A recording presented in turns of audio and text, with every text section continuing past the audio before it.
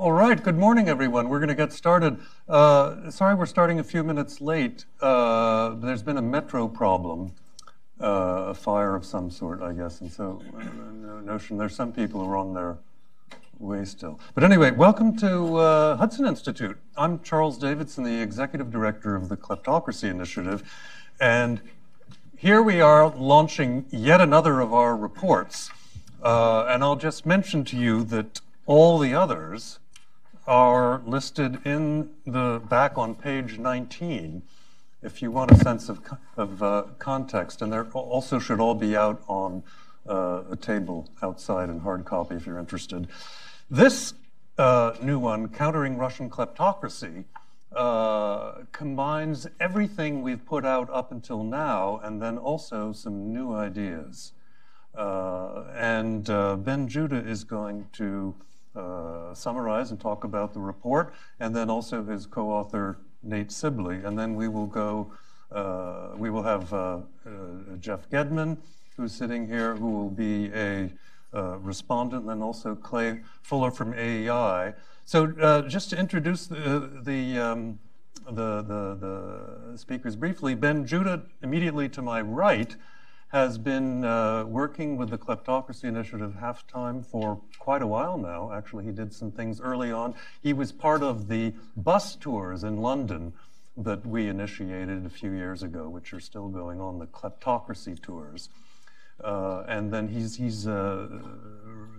written a report that's out there that's a sort of anti-kleptocracy doctrine, and we've done a lot of other things. Nate Sibley is the program manager, immediately to Ben's right, of the Kleptocracy Initiative, and keeps everything going and does everything from co-authoring to writing and compiling this daily brief that we put out, which I hope many of you are subscribed to. Then to Nate's right, Jeff Gedman has been part of the Kleptocracy Initiative from its inception as a member of its advisory council and has made all sorts of contributions to our efforts.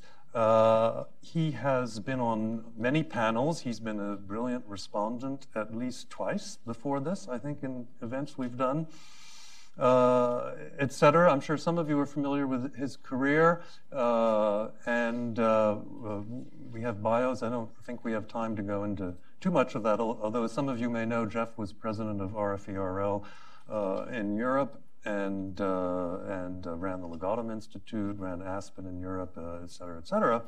Most importantly, he has written many, many pieces for my magazine, The American Interest. To his right, Clay Fuller, who is at the American Enterprise Institute, and I like to joke that he's one of the only people there who didn't go to Harvard. He has become very interested in anti-kleptocracy and the issue of beneficial ownership and all sorts of things that we're interested in. So we're very happy to have Clay as an ally and an interested party. And Clay joined our advisory council last week and even invited us to lunch as a consequence. So we're very happy to have Clay on board. Now, that's all good news. There is some rather sad news also that I just wanted to mention in passing, which is, as some of you may know, Karen DeWisha passed away, the author of Putin's Kleptocracy, and she was an integral part of the Kleptocracy Initiative until she fell very ill about a year ago. And she will be much missed. She's had a huge influence on our government in terms of understanding the nature of the Putin regime and the threat that it poses to our society. So she will be sorely missed. And Ben will also say a few words about her, but I thought I'd just quote very briefly, a very brief quote from an article that she penned in the New York Times in 2014, and where she says, Russian capitalism depends on the Kremlin's closest circle marauding freely inside the country while safeguarding gains abroad. Russian oligarchs consume the public goods produced in the West, including the rule of law and a reliable investment climate, while maintaining vast networks of shell companies. Their presence strengthens the worst aspects of our system and weakens the best. And then she mentions of Mr. Putin treating the West like an a la carte menu with public goods of his own choosing to be freely consumed. What he doesn't understand, however, is that the West is a prix menu. Its values and obligations must be consumed along with its pleasures. Monsieur Judah? Thank you.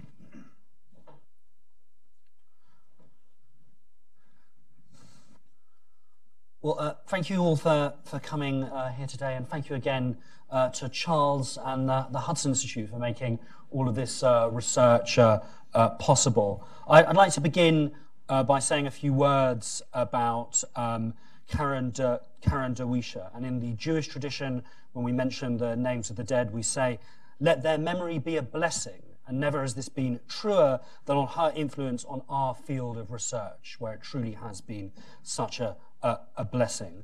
And I truly feel that Karen Dawisha, through her scholarship, really revolutionized our understanding of what the Putin regime is, taking it conceptually from ideas of a failed democracy or a virtual democracy, and all from an authoritarian state, and correctly identifying it as a kleptocracy. What was Karen's breakthrough intellectually when she took this approach? And I think in order to understand that and to understand where we are, we have to take ourselves back to the dominant view of economics, of globalization, or indeed of capitalism in the 1990s and in the 2000s. And there was a certain understanding that globalization and its dynamics only went one way. And I wouldn't want to do what people normally do in these discussions, which is to take a pot shot at Francis Fukuyama, but to actually show how widespread this consensus was from the hard, revolutionary, inspired left to the commentariat of the great liberal newspapers. On the left, if one takes a classic of new neo-Marxist thinking, like Hart and Negri's Empire, one sees the idea that there is only one dominant force in globalization, there's only one empire, as they would call it, which sends and radiates influence out one way, from its capitals in London and in New York, around America, and for a certain set of values that makes itself more friendly to that vision of globalization. And from them, on the hard left, right to Martin Wolf's book, Why Globalization Works, all to Thomas Friedman's The Lexus and the Olive Tree, the same idea. These fundamental core processes of the world economy, of the flow of capital, are sending the influence of an American, a European Union format of democratic society outwards. There's only one vector of influence. Now, what Karen did when looking at Russia and Russia's failure to conform with that theory, either from the left's perspective, by failing to sort of crumble or put itself in line, or by continuing to operate as in some ways a competitor, all from the liberals' perspective as failure to conform with its supposed predestined path, was to look at what actually are the techniques and the motors of finance behind that. Theorists in the 90s and the 2000s like to talk about money in very broad brush, vague ways. There are so many books with simply percentages of GDP, giant figures of flows of capital, but what techniques actually were there? And this was Karen's breakthrough, to identify that behind the surface figures of globalization, we had had several revolutions in how money was organized and how money was placed, which were enabling the progressive emancipation of the super rich from their states. The same techniques operating in China, in Russia, and the United States with some similarities but slightly different results. So what were those techniques? Karen identified that the power of the Putin regime was drawing on techniques designed to serve the super rich in the Western economies. Anonymous companies, trusts, offshore, financial techniques that conferred anonymity and that enabled money to hide its owner's identity and to flow into zones where it was no longer under the sovereignty of the state, into the tax havens of the Caribbean, into the sort of isles of sort of Jersey and stuff, and other notional terrains where the old sovereignty of the state doesn't fully apply when it comes to tax or when it comes to unveiling identity. And Karen's research showed how these techniques had been used by the Putin regime to assemble a system of oligarchic power where around the Kremlin and some state institutions and other what we would call non-state actors or billionaires, webs of finance were operating that was the real location of the power of this regime, and that was the real goal of this regime in order to keep the wheels turning. And these techniques, anonymity, offshore, was enabling the plundering of the Russian economy and unprecedented levels of corruption. These Western-enabled techniques was allowing the looting of Russia, but that this money also had a destination. This was her next conceptual breakthrough, was that the money was going towards the West, and in exactly the same way that in the early 1990s sort of millennium theorists viewed globalization as only being a one-way street of influence, that another way street of influence was setting itself up. All the way through up until the election of President Trump, these theories and these sort of conceptual breakthroughs were taking place very much in the university or in think tanks. And I think it's important to remind ourselves just how dogmatic on the question of Russia that the Obama administration was, where you had Secretary of State Kerry talking about how Russia belonged to the 19th century, or Obama talking about Russia sort of belonging to the sort of way things had previously been done, or being some sort of force that would be consigned to history. Again, it's that same thinking that money only flows one way, influence only flows one way. Larger, dominant societies in the world economy will inevitably influence smaller ones and make them adapt to them or mimic them. All the time in parallel, there was not enough analysis of what Karen was showing, which is how in an atmosphere where these techniques to emancipate the super rich, anonymous companies, trusts, offshore, had created a situation where globalization was no longer fully under the control of what liberals would call the 1945 liberal order, what the left would call the empire, what the right would call the correct logic of free markets, but had slipped slightly into a situation where trillions of dollars are now circulating the world anonymously, where trillions of dollars were building up in offshore and could then seamlessly flow back and forth, ignoring previously established lines of sovereignty, ignoring the differences between East and West, between authoritarian states and democracies, and in a sense, beginning to blur them. One of the things that I find most interesting about the way people think in Washington, and perhaps this is a traditional American way of thinking, is the obsession with big numbers. It's the obsession with saying Russia has a smaller population than the United States. The United States has this many frigates. Russia has that many frigates. It's a concept of power that I believe is slightly outdated and doesn't quite acknowledge how these new networks of power can operate in the 21st century, which is, even though Putin may have a smaller population at his disposal, even though he can raise smaller armies boxed in by the existing order, he can assemble, thanks to these techniques, an incredibly powerful kleptocracy which can operate in a very fleet-footed manner across the 21st century, which can slip in through anonymous companies and offshore and make itself very present in London, in Washington, in Paris, or in Berlin. And I think that we need to try and conceive of this new dimension of competition or of struggle, which is how Putin's kleptocracy could escape and dodge the borders where America has extremely strong defenses, the best air defenses in the world, the best navy in the world, the best army in the world, the most alliances in the world, and using anonymous companies, using dark money, place itself right at the heart of the playing field in the United States by using these techniques which were developed in order to liberate the super rich from in some ways, from American society. So where does this leave us? Where does this leave us now in trying to conceptualize how to deal with the Putin regime?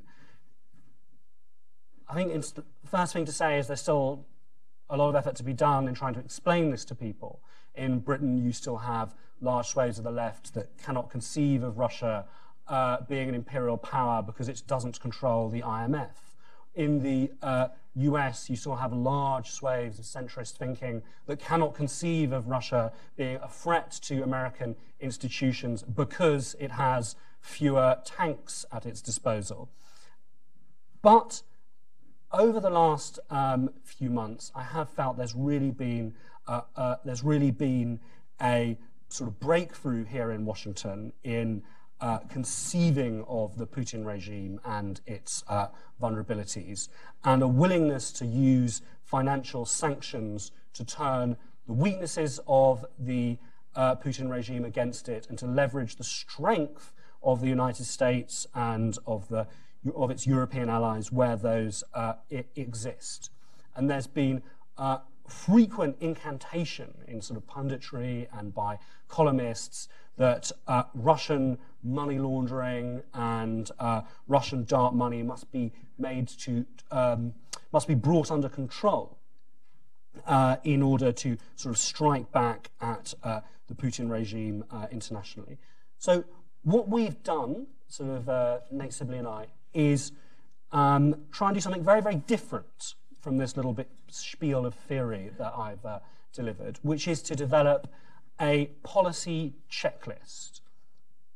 Coming down from Olympus, what are the policies that are necessary in order to defend American sovereignty from this kleptocracy, in order to lock the door to that kleptocracy's presence and ability to play games in the United States and in US allies? What are the techniques that we can use in order to stop this kleptocracy enriching itself and empowering itself for domestic and international action? And what can we do in order to reinforce existing and important institutions in the United States and abroad in order to tackle this new 21st century threat? And what can we do in order to raise awareness of it in Russia itself? So I think I'm going to invite Nate to do the sort of difficult task of explaining to you exactly how. Thank you.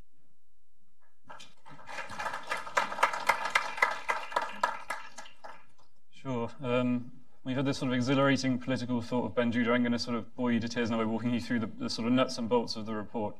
So first of all, it's as Ben said, it's not, hinted at, it's not actually the title was carefully worded. It's not a report about the ins and outs of Russian kleptocracy itself. This is very much about a process of us identifying the sort of potential as well as the proven weaknesses in the US and the wider Western system that have been either exploited by Russia or potentially have yet to be exploited by Russia. And what we've done is, in some cases, it's the idea was a policy checklist. Some of those might be more appropriate for a wish list, but whatever. This was about throwing policy ideas at the wall and seeing what sticks. So the first, see a few familiar faces. If you follow KI's work at all, the first and most powerful recommendation we have is the ending of anonymous companies here in the US. The centrality of this recommendation to all the others and to US national security really can't be overstated. What do we talk about when we talk about anonymous companies? You also hear talk about beneficial ownership transparency. What they're really talking about is shell companies. And basically, anyone can incorporate a company in the US without disclosing the identity of who actually owns or controls that company. This, of course, makes it possible for bad actors to move illicit funds from jurisdictions with poor sort of rule of law, dangerous jurisdictions like Russia, for example, through the international sort of networks, the offshore system, and into luxury sort of value assets in the US. This, of course, has made it the #1 sort of vehicle for money laundering in the contemporary global economy. Bank robbers used to use getaway cars. They now use shell companies, and particularly US shell companies. The US produces more of these companies every year than the next 40 jurisdictions combined. So, it's right to point the finger at traditional culprits like the Cayman Islands and the Channel Islands, but we also need to look closer to home first before we do so. There is movement on this. The UK, overseas, the UK has a beneficial ownership registry. The EU is also introducing one, but the US currently has nothing on the books, even though, as I said, it's the world's biggest essentially the world's biggest financial secrecy haven. So how does this relate to sort of Russian kleptocracy and the threat to us? Well, we know that they've been US shell companies have been used by Russian oligarchs and Kremlin agents, whatever you want to call them. The example that always gets wheeled out is poor old Victor Bout, the notorious arms dealer. He's now languishing in jail, but the problem is much more widespread than that. That said, I don't want to go too much into sort of case studies. It's not what we're about in this report. And in any case, the worst case studies are almost certainly the ones we haven't heard about, because the whole point is these companies are secret and concealing the very worst activity that's going on. Just a nugget on that front, though. Those of you who followed the Facebook congressional hearings last week might have noticed that Senator Sheldon Whitehouse, who's been a great champion of financial transparency in the context of national security in the US, asked Mark Zuckerberg whether shell companies based in Delaware could be used by Russian agents to purchase and place political advertisements on Facebook without Facebook's built-in detectors being able to tell what they were. Zuckerberg responded, yes, absolutely they could. So that's we don't, without casting any aspersions whether they've been used to do that or not, that is a vulnerability. And, if we're being proactive, we need to address that rather than wait for it to happen next time around. Because if we're not paying attention, then the Russians certainly are. Again, so it's not all doom and gloom. There is progress on this. There's enormous interest in this on the Hill at the moment. There are, I think at the last count, 6 bills in the House, in Congress, between the Senate and the House. And there's another forthcoming. So if you're concerned about this issue, now is really the time to sort of read up on it and speak up about it. That said, we don't support any of those particular bills. We don't support particular legislation because we're a think tank. We just care about the policy behind them. So basically, if you take one thing away from this, it's that we need to end anonymous companies. If you want to defend your democracy, you have to clean up your capitalism first, and this would be the first step towards doing that. The second step is also very important, which it's titled in the report, I think, Reforming the Foreign Agents Registration Act, but the recommendation is actually slightly different from that.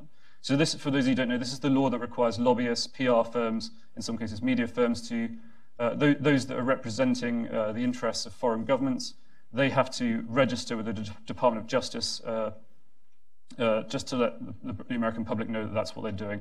It's often presented as a kind of censorship or whatever by people who don't like us. It's not what it is at all. It's simply a statement that we're being paid by the government of China or Russia. That's where our money comes from, without saying anything about the content. Those lobbyists and PR companies working for foreign companies, they register sort of as usual as a domestic company would under what's called the Lobbying Disclosure Act. So there's sort of 2 systems in circulation in here.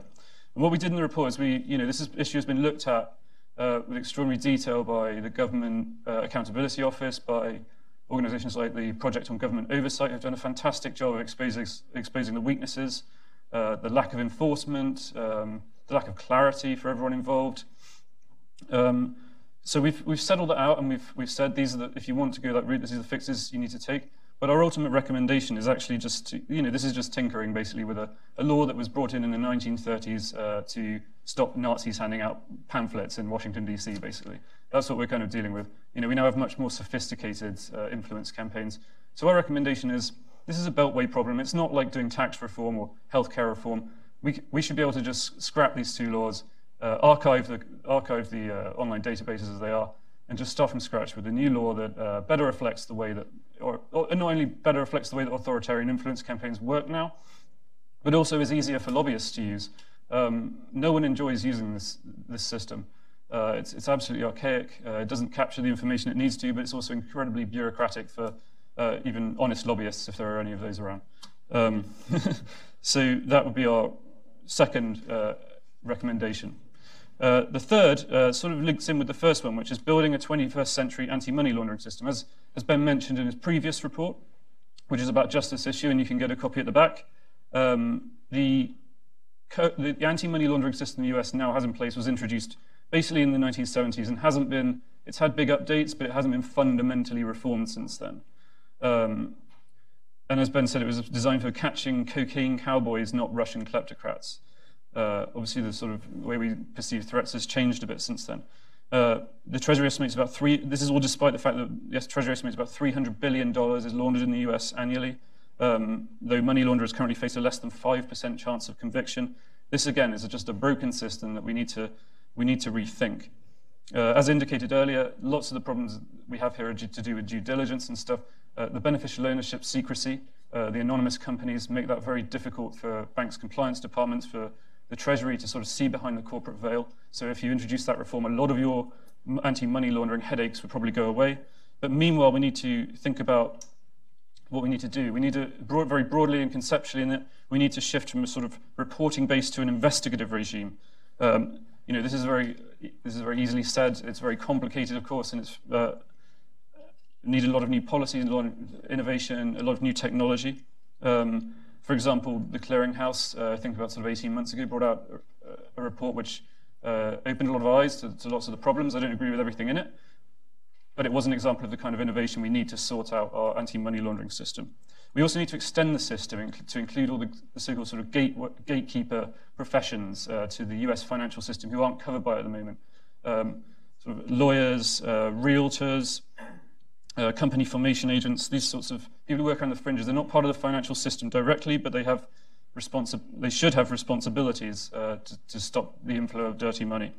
The third thing that we recommend, which is often overlooked, is the EB5 investor scheme, which is, according to many, lots of reporting that's been done, it's just completely sort of plagued by fraud and abuse at the moment.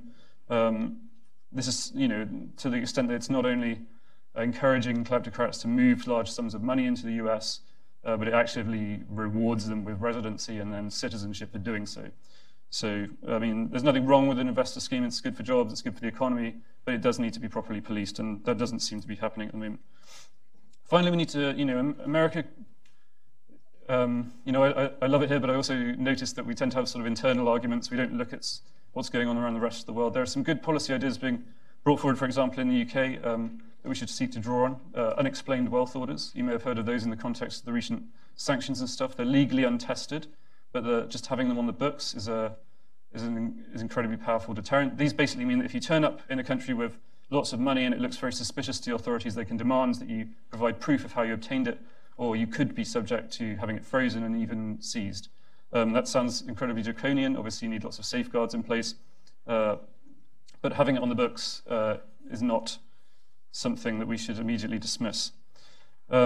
Steps 4 to 7 in our report, I'm going to sort of take these all at once because they move on from like these 3 specific fixes we recommend to the US system to more like of a focus on how to put anti-kleptocracy efforts on a sort of institutional footing that is commensurate with the scale of the threat we face, rather than having the sort of piecemeal response that we seem to have adopted so far.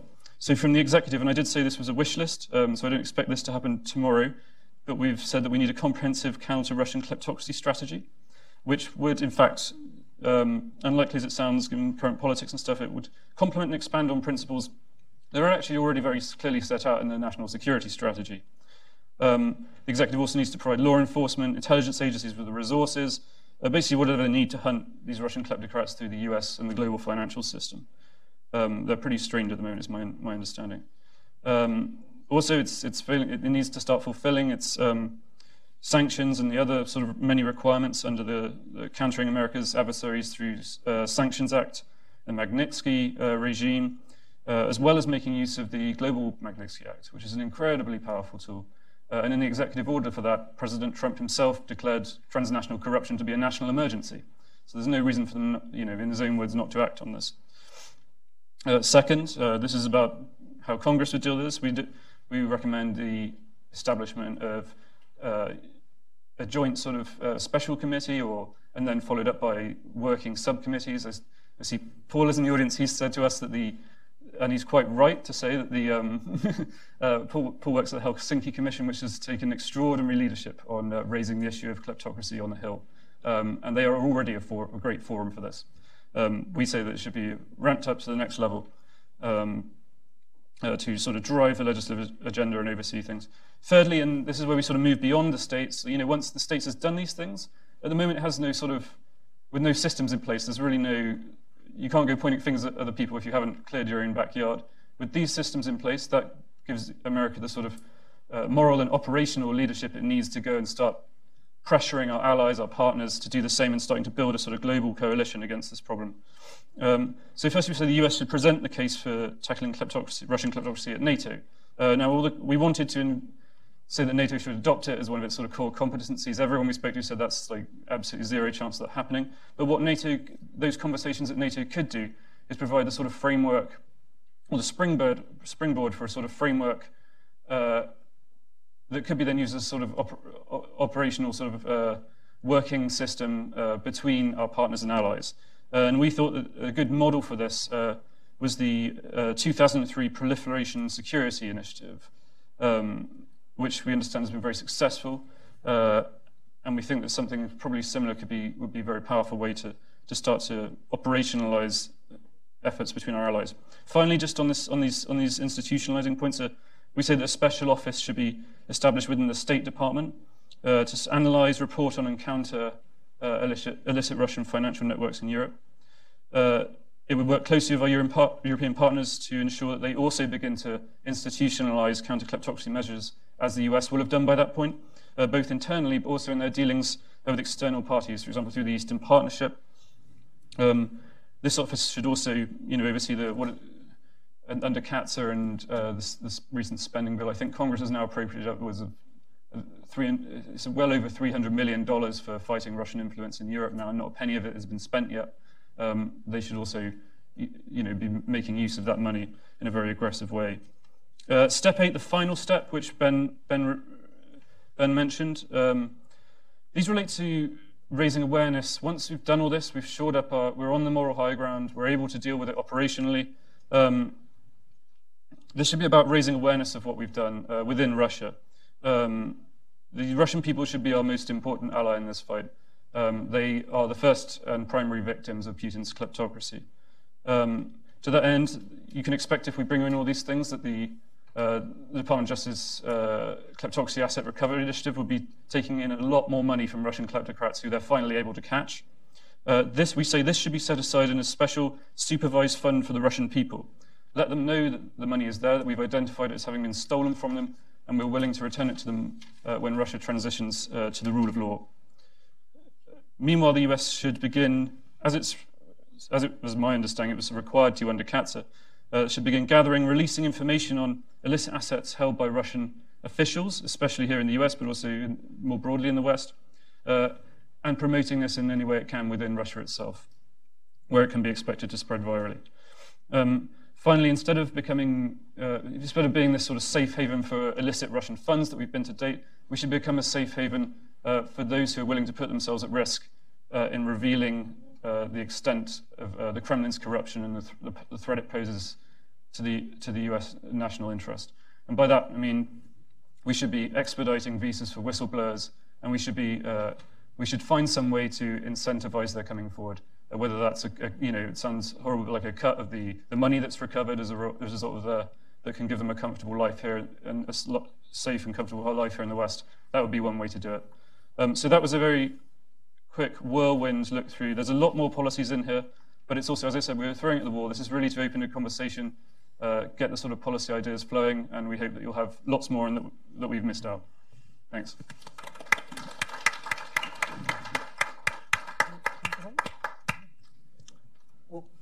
thank you, Nate, for such a brilliant summary of the policy ideas. And just to repeat again, if you look at the evolution of strategic thinking, in particular American strategic thinking, there's actually the idea that financial flows can in and of themselves be a source of insecurity or a source of threat or weaponized doesn't actually appear in American thinking until very late. This is not present in US thinking in the early, mid, and it only begins to appear in the late 20th century. And again, it's very undeveloped, and it primarily exists in universities or in specific government departments in looking at looking at the influence and power of drugs money. It evolves out of the ideas frame the so-called war on drugs. Then you see the beginnings of a way of conceiving the world in terms of corruption in the 1990s, but it takes place quite far away and in very much intellectually in a separate room from American strategic national security thinking. So what we're trying to show in, not just in this report, but in all of the work that we do, is that financial flows in and of themselves not only can be threats, but can very, very easily be weaponized by kleptocracies hostile to the United States on a large scale like Russia, but also on a much smaller scale like Azerbaijan and its influence campaigns in Europe and beyond. And what this report is trying to show is that you can have the biggest wall in the world along the US border. You can have the most ships in your navy. You can have the best satellite defenses. But if you don't have any defenses or any meaningful defenses when it comes to money, when it comes to the entrance into the country of money that can be weaponized, you are leaving not only a door to the city open, you've only got 3 walls round it. There's a whole flank of the city which is not walled off. So what we hope that these policies can begin to show is how you can begin to build up that wall against corruption for the United States, to use a bit of the lingo of our time. Jeff? Charles, thank you. So first of all, to you, Charles, and the Kleptocracy Initiative, once again, what a phenomenal job. You've changed the debate in important ways in Washington, and tip of hat to you. Great leadership, great work. And to Ben and Nate, it's a paper I commend you. I've read it myself twice now. It is rich in detail, in ideas, in suggestions, and recommendations, and it's worth reading, and I hope you will as soon as you can. I, too, want to say something briefly about Karen DeWisha and her very sad passing. To do what she did takes academic rigor and industriousness and loads of integrity, but also it's worth saying a certain fearlessness. This is not for the faint of heart. And to do that kind of work with that kind of profile, facing those kinds of adversaries and their proxies, is no small matter at all. And so for many, many reasons, Charles, we're going to miss her. And I want to say that and tip my hat to her and to her memory. To the report at hand, I have 3 things. I think Clay and I decided on a division of labor. I'm going to talk about Russia, and he's going to take his 4.5 minutes and talk about 192 countries or something like that. But I'm going to close. But I'm going to talk about Russia, which is the subject of this report, and make 3 comments, if I may. The first is, it may sound self-evident, but sometimes it's useful to state the obvious. In the case of this problem and this paper, what's the problem we're trying to solve? And I do want to say that within the West and in this town, we are far more divided, ever still, than we ought to be. And like many of you, I go to endless dinner parties and conferences around Washington, D.C., where we're not quite sure what Russia means under Vladimir Putin. To my bewilderment, but so it is. And like many of you, I go to endless dinner parties and conferences around this town where we speak endlessly about whether Vladimir Putin is a man of strategy or no, he's just a mere tactician and opportunist, to which I say it's a completely wrong set of questions. And all I can tell you is after, 18, 19, nearly 2 decades in power, before tactics and strategy becomes vision, and we do know now, I mean, any reasonable person knows that he is a man of vision. Okay? He has a vision for Europe and for our alliance, and that is a divided Europe, spheres of influence, a NATO and EU weaker, if not utterly emasculated, and the notion or proposition that he can build up a relatively weak Russia by cutting America down.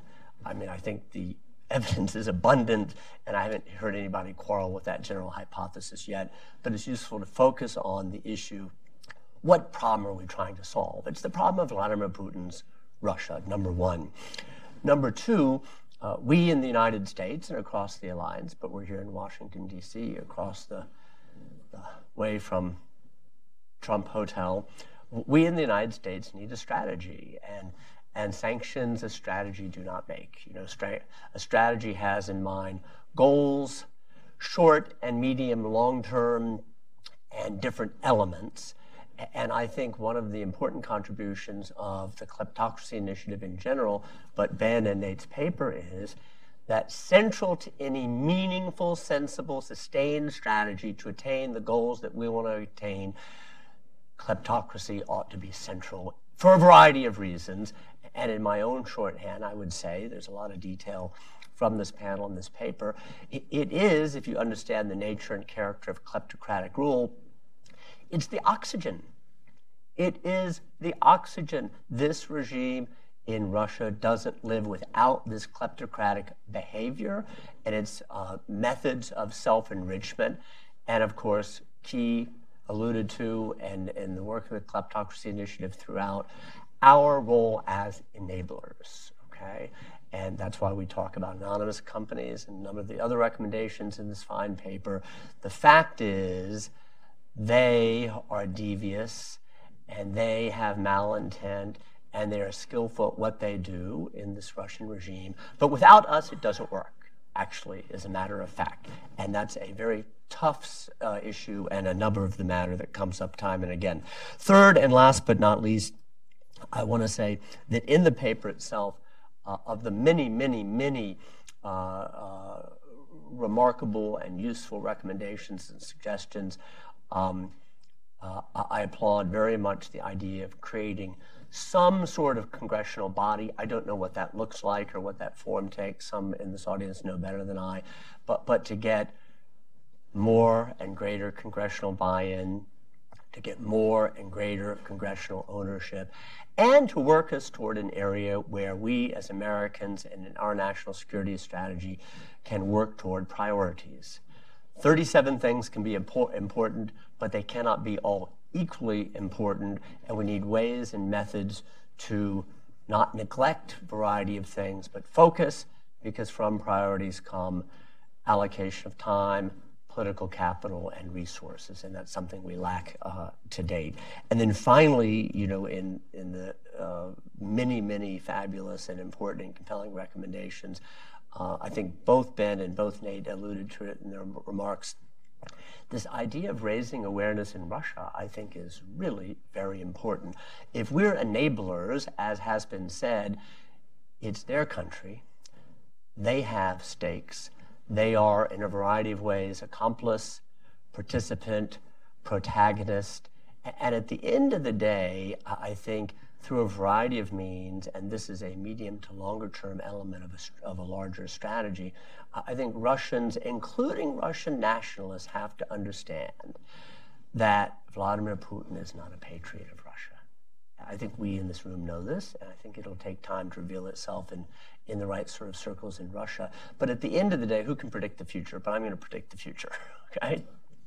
When he is done, he will leave his country an empty shell because he is looting it. He's looting it financially, morally, spiritually. intellectually and culturally. And at the end of the day, he will leave this place gutted and as an empty shell. And anything we can do to curb, to contain, and ultimately end our enabling of this ghastly process and help Russians to understand that it is not just in our interest. They're not waking up every morning in Moscow to say, how can I make America great again?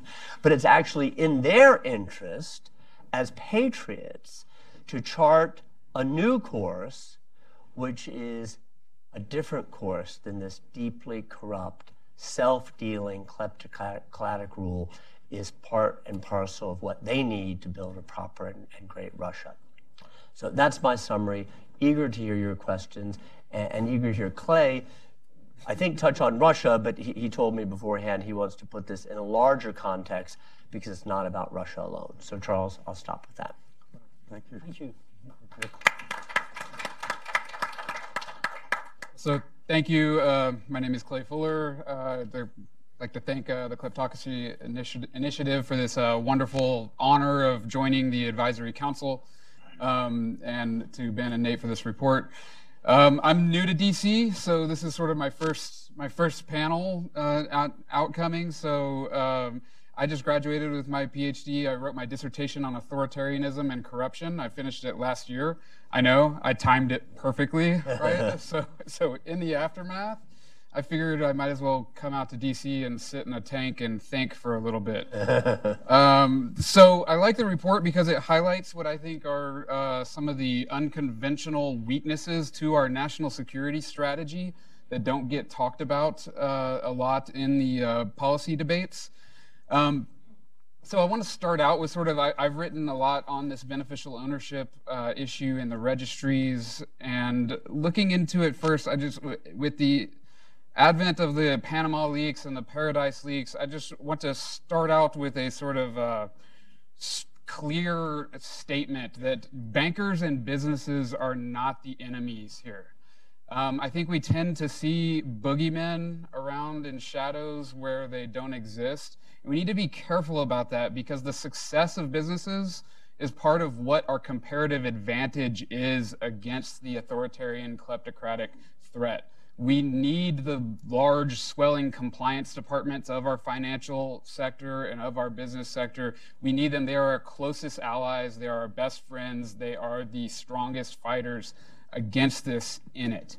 Now, similarly, in the same strain, because it's more complex than just the money, immigrants, interest groups, and the media are not the enemy also. And we also need to recognize that because they make up the inner core of what democratic capitalism or liberal democracy, whatever you want to call it, is. And that is what our comparative advantage is in this fight against kleptocratic authoritarianism. So if you look at current events going on today, and if you look at the national security strategy and its various forms and where it lists the different threats in the adversarial states, you see that we are entering interstate competition again, or great state competition, reminiscent of the USSR or previous times before that, right? So I see, as a scholar of authoritarianism within these reports, a common thread that runs through every single threat that the United States and Western governments face, and that is authoritarianism. Now, I've faced a lot of pushback on some of my stuff I've written for the American Enterprise Institute on this because everybody wants to debate over how you measure democracy or authoritarianism or how you define each. So when I say authoritarian, what I mean is where a small group of people, usually fronted by one man, takes over and has a monopoly of power over the entire political structure of the state. So you have a small group fronted by one person that controls the entire state. They have a monopoly on power. That is what authoritarianism is. This means it comes in many, many different forms, right? So you have the Communist Party dictatorships of China and of Cuba. You have theocracies like Iran. You have totalitarian states like North Korea. And increasingly, you have what we call in political science competitive authoritarian states like Russia, Egypt, Venezuela, these places where they hold nominally competitive elections, yet they tilt the scale so that they can make sure that they have a specific outcome. and usually at the expense of your individual liberties and your individual rights within those countries. Now, so from my view, I see all of these autocracies, authoritarian countries are forms of kleptocracy. Because what happens is this small elite group that has a monopoly on power has to steal or skim off of the larger economy and off of the regular people who work there in order to support their monopoly on power at home. And they do it in very different ways. And so they're all different forms of kleptocracy. But this is where we need to leverage our comparative advantage, because what every single one of these elite groups and every single one of these authoritarian regimes needs and wants in order to survive is access to the deep, liquid, and stable markets of the United States and Western governments. They have to have that access, and they want it. Why? Because here we have the independent rule of law. We respect individual privacy rights, property rights, civil liberties, all the things that make our economies prosperous and wealthy in the first place. They want to steal their money and put it here because they can use our own laws against us to grow it, spread it, use it to support their authoritarian rule at home. And I think one of the failings is that we have failed to recognize this. And looking at it, I see these authoritarians around the world just sort of laughing at us because we haven't noticed this yet. Right? Because of our respect for individual rights, liberties, privacy, all these things, this is why we're so wealthy. This is why the GDP per capita of democratic states is usually 3 times that of the average in authoritarian states. This is why we have the most patents. This is why we have the strongest militaries, and on and on and on. Right? So to conclude, I think we need to recognize that businesses and banks are not the enemy. They are our friends in this fight. The immigrants, the interest groups, the media are not the enemy. They are our friends in this fight. They support, they are what liberal democracy is. And we need to leverage that comparative advantage against the kleptocratic authoritarians in this fight. And I have lots of specific things that I've written and talked about with beneficial ownership. I think updating FARA is a wonderful start with getting rid of the authoritarian influence that Ned has talked about with sharp power and other ways that authoritarians are using to break into democratic societies. And so there's a lot of different ways, and I like this report because it sort of starts bringing a more strategic and wider whole of threat approach, where we don't have to depend on missiles, bombs, and blood all the time. We can have a whole of threat approach to the adversary as long as we identify them correctly. Thank you. Thank you, Chris. I'd like to invite the authors to respond to any of Jeff's or Clay's comments that they would like to, if you want to, and then sure. Yeah. Well, I think one of the interesting points about this report, obviously, Russia is the major sort of geopolitical threat that we face at the moment. We're also working on a report about China, by the way, in case you wanted to sort of quibble about that. But in fact, sort of 90% of the recommendations in here would apply equally to any authoritarian kleptocracy around the world. They all use the same systems. They all depend on the same access to our system. They use that for empowerment. So when the time comes that Equatorial Guinea, for example, is the next major strategic rival to the US, we can rip the covers off, replace them, and get some poor intern to start Tipexing. Yeah, it was written, not intentionally. We set out to counter Russian kleptocracy, but we found that all the stuff that we had looked at over the past 2 or 3 years in relation to any given kleptocracy found its way into here.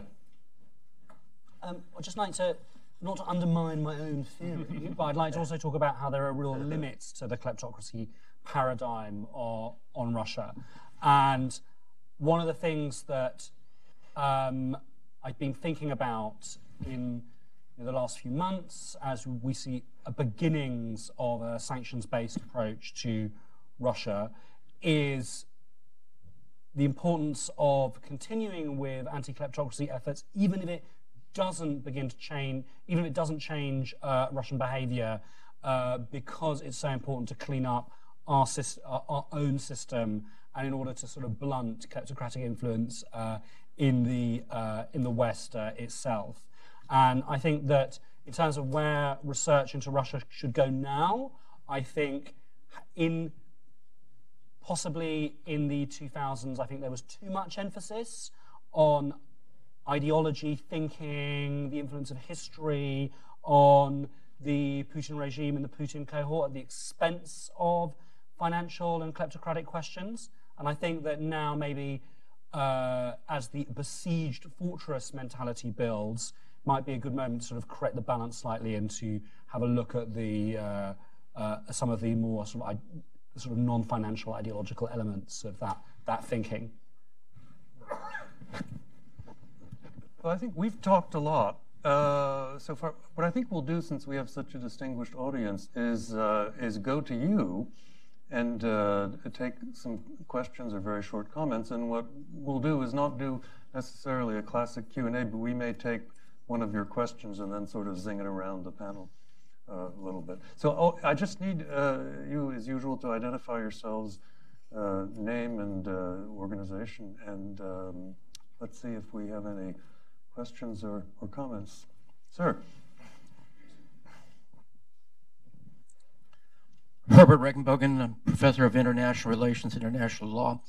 In reference to weaponizing the financial institutions and fiduciary issues, I would like to know how much has been reflected on what President Roosevelt did in the executive orders when he required that all citizens and all people living in the United States report all assets, including also the different owners of beneficiary companies.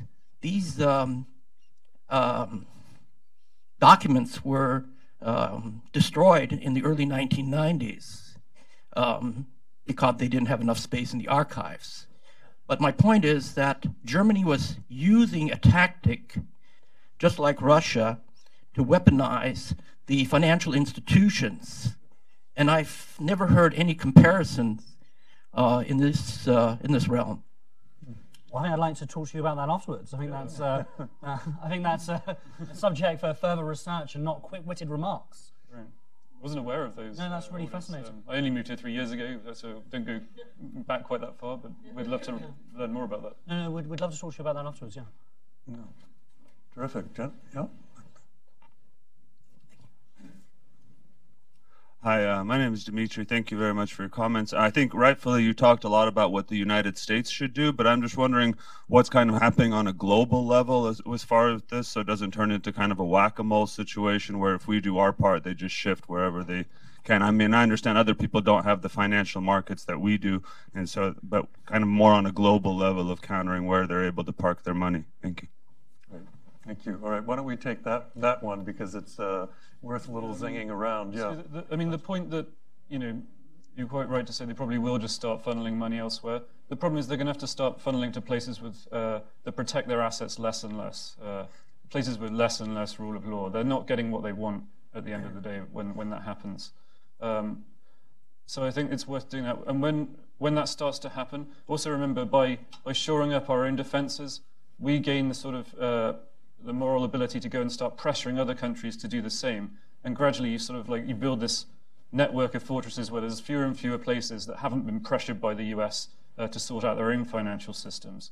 So eventually, my hope would be that, the US is basically cajoled or threatened everyone into implementing the same reforms that we recommend in here, and that there is actually just nowhere for this money to go, and they have to keep it in their home countries and be accountable to their own populations. So we have a policy proposal actually to deal with that, and sort of John Bolton is in the air and in the White House, and John Bolton's one of his great achievements was the Proliferation Security Initiative, established in 2003. And what he sought to do with the PSI was with NATO allies and trusted partners in order to establish a series of norms and agreements in order to limit nuclear proliferation, because he didn't want there to be a US plus allies whack-a-mole situation. He wanted to spread this legally binding structure as far as possible, and invested a lot of time and a lot of effort in it. It's one of those interesting sort of interesting things to talk about with Mr. Bolton. So what we are proposing is a global kleptocracy initiative modelled on the PSI, which would require member states to endorse a statement of principles and adhere to an overarching strategy aimed at improving multilateral cooperation, domestic laws, and counter kleptocracy activities. So what the US could do would be to use this initiative in order to pressure, cajole, influence, coordinate the kind of techniques that are being developed here. So in terms of coming down from the sort of Olympus of theory, which is nice if Chile, this is one of the, this I think will be a really effective approach to dealing with the sort of global level. And it's a framework that's worked before, and it's something that you could work with members of the administration on. Yeah. So very briefly, I would say it's about leadership and setting an example. We already have FATF out there that's doing a great job with this and wields a lot of power already, and so working through them would actually help that issue a lot. I would just add, Charles, that so good that, Ben, you mentioned John Bolton. He's a Russia hawk. Let's hope he will clarify the thinking and stiffen the resolve of his sometimes volatile and unpredictable boss. He is also a man who understands the nature of a whack-a-mole problem, and part of the solution to that is, and this is what you just alluded to in your report, you have to play defense, but any strategy has to play offense too. And it's not just us tactically responding, but it's a integrated effort in putting him and them on their back heel. And I don't know if, Anders, you're going to speak to this. You raised your hand, but you've thought a lot about how one can work with allies and drive up the cost, make it harder, and at least reduce the opportunity for them to redirect. So whatever you ask or say, I hope you'll comment on that too. Anders, we have a mic. Yes? Anders Åslund, Atlantic Council, and once again I want to congratulate the Kleptocracy Initiative and the authors to this. I think this is very important. But when one gets a report like this, one immediately asks what is not there and what should be there, what additional points. And I would come up with two things in particular. Well, first I should say I very much like that you're focusing on the US, because I think the US and the UK are the two big problems. My guess would be that 80% of hidden Russian money is in these two countries. So therefore, we should try to focus rather than internationalize. And on the US, what is missing? Freedom of information. Reporters Without Borders currently ranks the US on the 43rd place in terms of press freedom. And there are three big problems. It's little freedom of information. It's plenty of gag orders that any kind of legal authority can issue, far more here than I think in any other country. And then thirdly, libel. And then we come to the courts, that the kleptocrats habitually use courts to sue everybody, or rather threaten people, so that they can't publish. I mean, Karen Dawisha's book is a good example. It's still not published or available in the UK, but it's also difficult in this country. And if you have somebody who's sufficiently wealthy, and these people are sufficiently wealthy, they can always win in court, in one way or the other, because the cost for you becomes so high, so you give up. And the Fraser Institute now ranks the US on the 38th place in terms of rule of law, which is very much because of this unequal access to a legal defense. Thank you. Thank you. Yeah. Sir? Just back there. Thanks, Charles. Paul Massaro with the Helsinki Commission. You know, I hope that the Helsinki Commission, thanks Nate for the shout out, can be at least the precursor, perhaps the anti-kleptocracy committee in Congress. But a quick question for y'all. Thanks so much for this report. I could sit around here and talk all day about these recommendations and what's missing, and thank you, Dr. Osland, for those thoughts. But I have a question in that I wonder, how do we expect the kleptocrats to fight back? I mean, say we start implementing this stuff, we get beneficial ownership transparency passed. Well, we passed the Magnitsky Act, right? And then the Russians banned adoptions. That was the way they fought back to that. Could see, I don't know, something much worse than that when we start throwing money out of the country. All sorts of stuff. This could be taken as a real aggravated assault on Russia, seeing as, you know, Russia's defining itself right now as Putin and his cronies. So I think that we should be thinking about it, and I'd love your thoughts on this, but you know, what we expect to be the reactions of these kleptocracies, Russia, China, etc., and how we can be ready to counter the counterattack. Just to sort of, well, this comes to what I was talking about as the limits of a kleptocracy paradigm in terms of influencing or changing Russian behavior. So a purely kleptocracy paradigm would assume that that once you begin to impose these sanctions and these carrots and sticks, and you begin to block access to the West for Russian kleptocrats, that they will modify their behavior in order to preserve their access to these markets, to continue the same dynamic of enrichment. Now, whereas I think that's partly true, I think that recent events in Moscow show that there's another dynamic at play, which is that globally focused oligarchs and kleptocrats, their assets can be challenged or eaten up by perhaps financially less ambitious, more domestic security forces backed or linked sort of local kleptocrats. So I think there's definitely a limit to our influence to change the Russian system from within. What we're talking about here is how to limit the Russian system's influence on us and ways to limit the dynamic of money laundering, which is empowering certain actors within the Russian Federation. Something that I think is very interesting, and again, I think it's very important to pay attention to what Russian leaders say.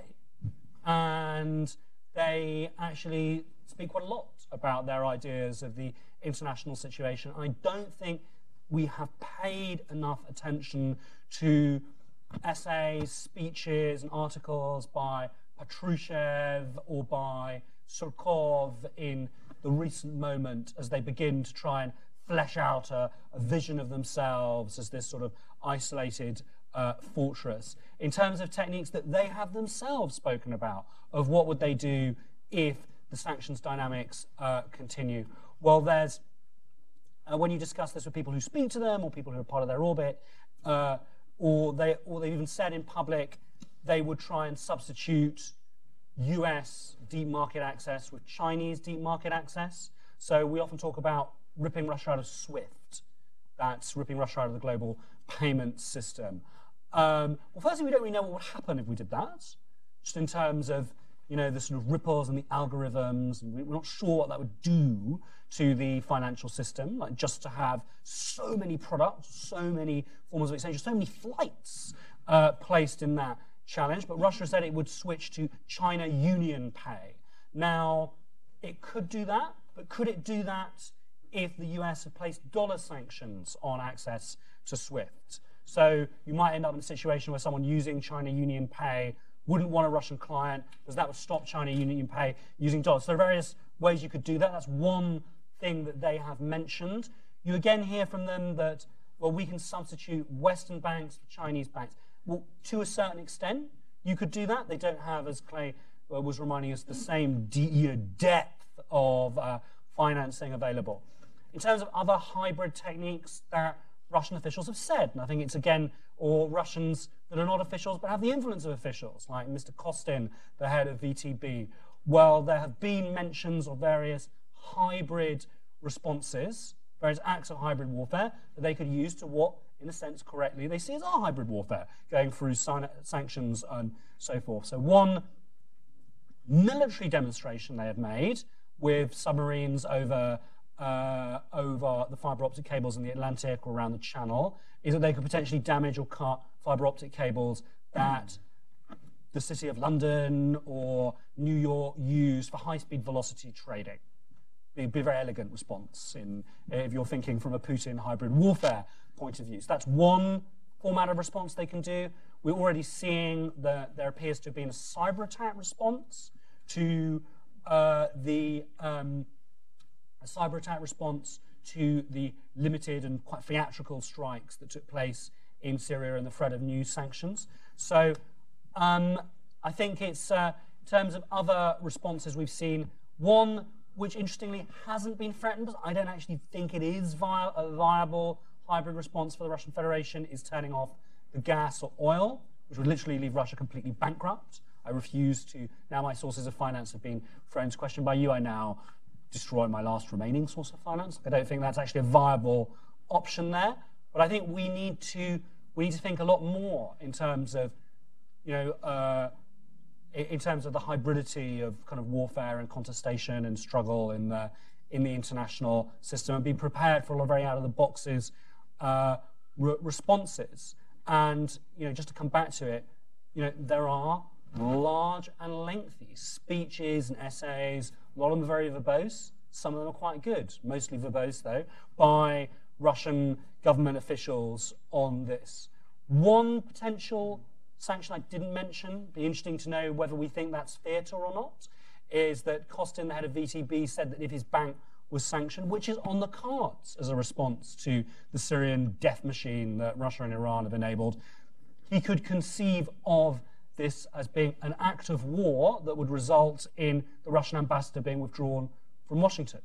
Well, that's one, it was just, this is the kind of, so one thing we know that they would do is that they would do a dramatic rhetorical escalation, and perhaps potentially there might be some questions of ambassadors or diplomats being withdrawn in that situation. In terms of something that's interesting to imagine, so imagine that every conceivable financial sanction is placed on Russia, and where do we end up? It's kind of interesting, theoretical to be in. And what does that tell us about the global order? So if we look at Rusal, if we look at the Rusal shares, Deripaska gets sanctioned, part of the anti-kleptocracy policy paradigm. And we see Rusal, we see the shares of Rusal collapse. Just a complete collapse of the value, the accumulated value of this company. We now see Rusal being threatened with serious questions of how it's going to be able to sell its aluminium. So one thing I think we can conclude there is actually the state remains the most powerful actor in globalization. Amazon couldn't destroy Rusal, Facebook couldn't destroy Rusal, only the US government with the dollar, the power of the dollar, could do that. And if Britain or China had done similar sanctions to Rusal, they wouldn't have been effective as they're not backed by that dollar stop threat. So I think that's very interesting. I think a question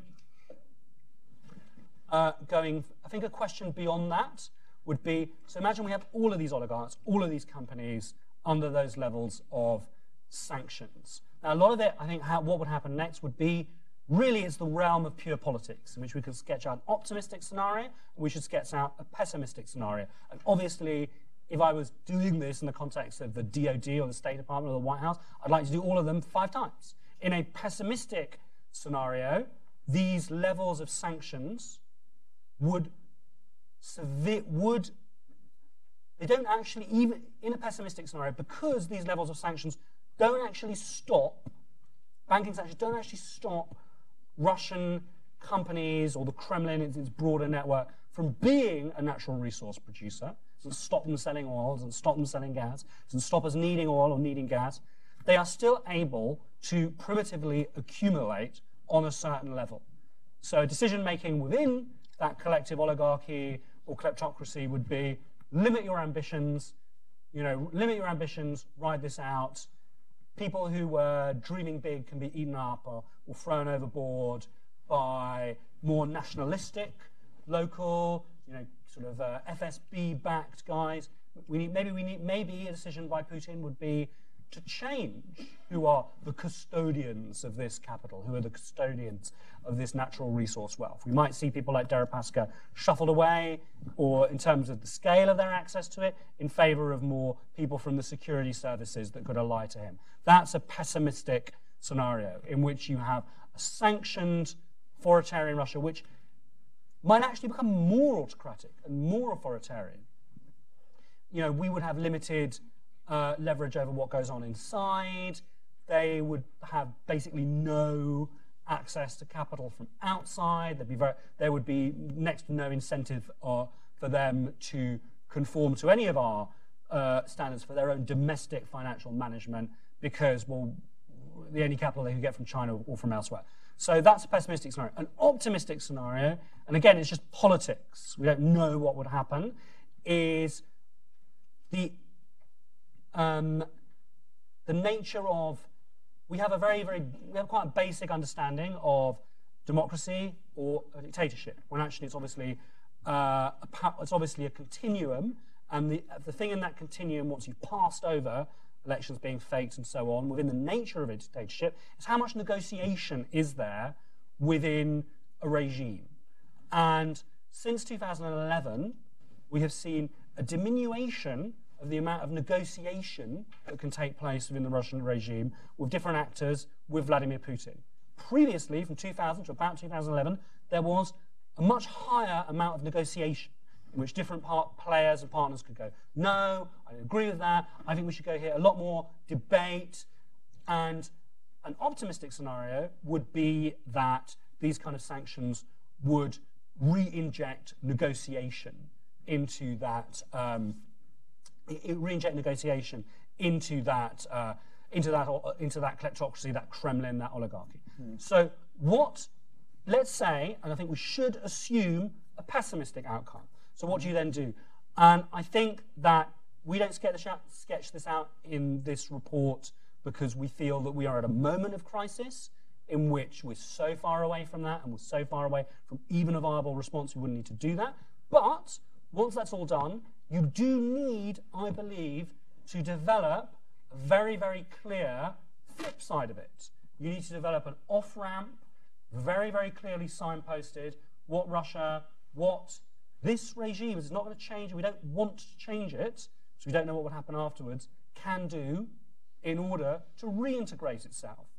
So one of the things that Surkov said recently in his recent essay was alluding to the fact that, you take the Jackson-Van Eyck amendment, once US sanctions are imposed, they can't be removed.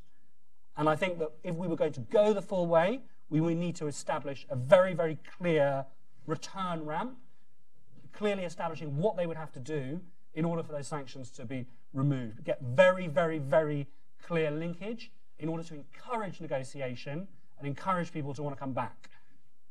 Well, Mr. Massaro's brought up a very fundamental question. It sounds like that could be a whole study on our part. Maybe that's our next job. Yeah, that could be it. No, I've been thinking about it. And it got a long answer, a very eloquent, interesting answer. So that's sort of the outline of something. Very simply, Paul, how I would answer it is they would behave in the way any common criminal would.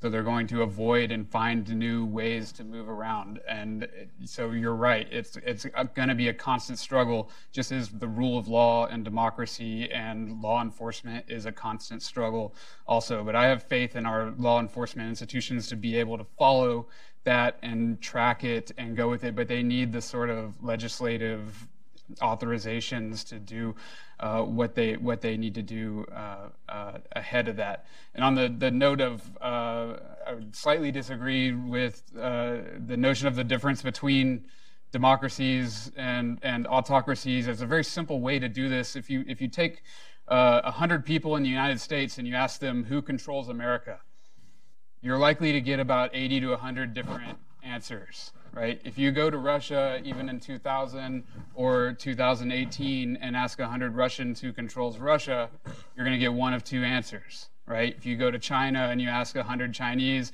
who runs China, you're going to get one of two answers, the party or the leader.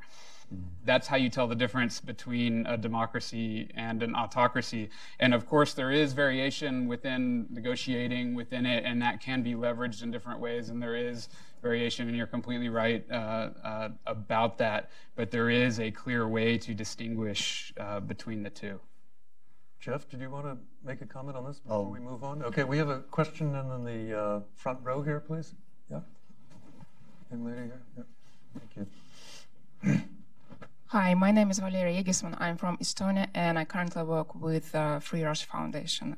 Thank you for a very interesting discussion. So I have actually two questions, may I? So my first question is, how strong is a political will to actually counter Russian kleptocracy, whether in the US or in the UK, to actually implement these measures that you recommend, or to actively use the existing tools like unexplained wealth orders in the UK? And my second question is about raising awareness in Russia. So I think it is extremely important that the US publicize the data about kleptocrats and their assets. But in a situation with enormous propaganda in Russia and state-controlled TV, and in a situation when a lot of even personal sanctions are portrayed as economic sanctions against Russia, etc. So do you have any kind of recommendations how to raise awareness in Russia on kleptocrats for ordinary Russians, so ordinary Russians would know, critical mass would know this information, but not everyone outside Russia? Thank you. Just to answer the second one first is, if I ran a think tank and if I had nefarious ambitions, I would get the people who work for me to basically create numbers, because I'm fascinated by the power that zombie stats have over our debate. And there are certain figures, maybe you can think of them now, 70% of EU law, all laws in Britain are made in the EU, or Vladimir Putin steals 55 billion a year, that we're never really sure where they come from, but these numbers get lodged in our minds and they get repeated and repeated and reproduced by the media in a Wikipedia age. So one thing that I think would be very useful to do is to create numbers so people can conceptualize what the scale of kleptocracy is. It's very difficult because of questions of anonymity, so on and so forth. So our recommendation is that a foundation, a fund for the Russian people, I'd like to set up one for every country, you know, in this problem, where all of the assets would be placed, all assets that have been seized would be placed. And I'd like that, I think that the amount in that would then become a figure that would circulate within Russia. Oh my God, did you know there's 50 billion of stolen money sitting for the Russian people in a fund? It doesn't have to be administered by the US. It can be administered by an inter-Western, sort of EU-US body or something. And I would like to just, it would be, you know, ideal for there just to be a website where you could click on it and see how much money was in it. And every time assets would be seized, it would go up. So that's one technique. I'm not interested in propaganda. That's not my job. If I was interested in propaganda, you know, you could maybe create another website where you could create some sort of algorithm that wouldn't actually be scientific to calculate how much money Russia was losing in the way that money that Russia was losing. One report that I think that someone should do, and I think, again, it's like the power of numbers, is that we have a very vague debate about the crimes of Putin. Everybody knows Putin very bad, a lot of very bad things. When you see people on TV, they're very hard to press to tell you, to put numbers on that crime. People go, well, he's very corrupt, kills journalists, and he's done terrible things in Syria, and he creates refugees, and he jails the opposition. But I think it would be a very influential report to put numbers on all of those. How many refugees? How many journalists? How many jailed opposition activists? I think it would be quite surprising. I think if you started to tabulate the amount of refugees caused by direct Russian military engagement from Ukraine, with Syria, with Chechnya, that would raise a question of present or past refugees. The figure would really become huge. And in terms of how many journalists, I think, even though, you know, as a journalist, something that I'm very horrified by and alarmed by, the figures would actually be much smaller than Turkey or than say Turkey, with the amount with its scandalous rate of jailing journalists. So those are some ideas. Yeah. So I would respond very briefly to the one. We have the means. We have RFERL, we have Voice of America, we have BBC, we have Deutsche Welle, and I just augment what Ben said by saying that a lot of this stuff is of the long game. I mean, it really takes time, and some of it requires high quality, deep research and investigative reporting because it's vivid and compelling and ultimately resonates. By the way, I would include in all of this our enabling Western role because it's an important part. It's truth-telling and it builds our credibility inside Russia. The other point, your first point, I think simply it's not a great moment. You know, about Western resolve and Western unity. It's not here in the United States. It's not in Britain because Britain is so consumed by Brexit, Brexit, Brexit, and so forth. But I think that the lesson of history is that when alliances and nations get stuck, and I'm going to suggest we're stuck right now, the lesson is you keep playing. You keep playing and you keep fighting until the circumstances change. But acknowledge that for a variety of reasons, including here, if I may say, including with this president, it's not the ideal moment for focus on these issues in a way we care. So we keep playing and fighting. At the same time, we've had extraordinary levels of interest in our work from the Hill in the past year. This was written not to order, but in response to an awful lot of demand. Lots of offices that you wouldn't think of as being concerned about this issue. I'm not going to obviously divulge who they are, but they want a list of policies that they can take to their bosses and say, this is what we do about Russia. So whether that translates to political will, and you judge it by outcomes, not by interest.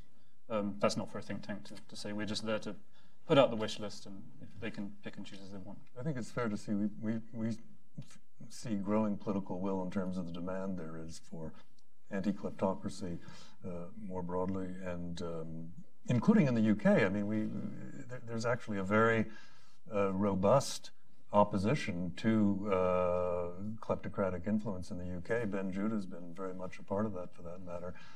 So it's not, the bad guys haven't won by any stretch of the imagination.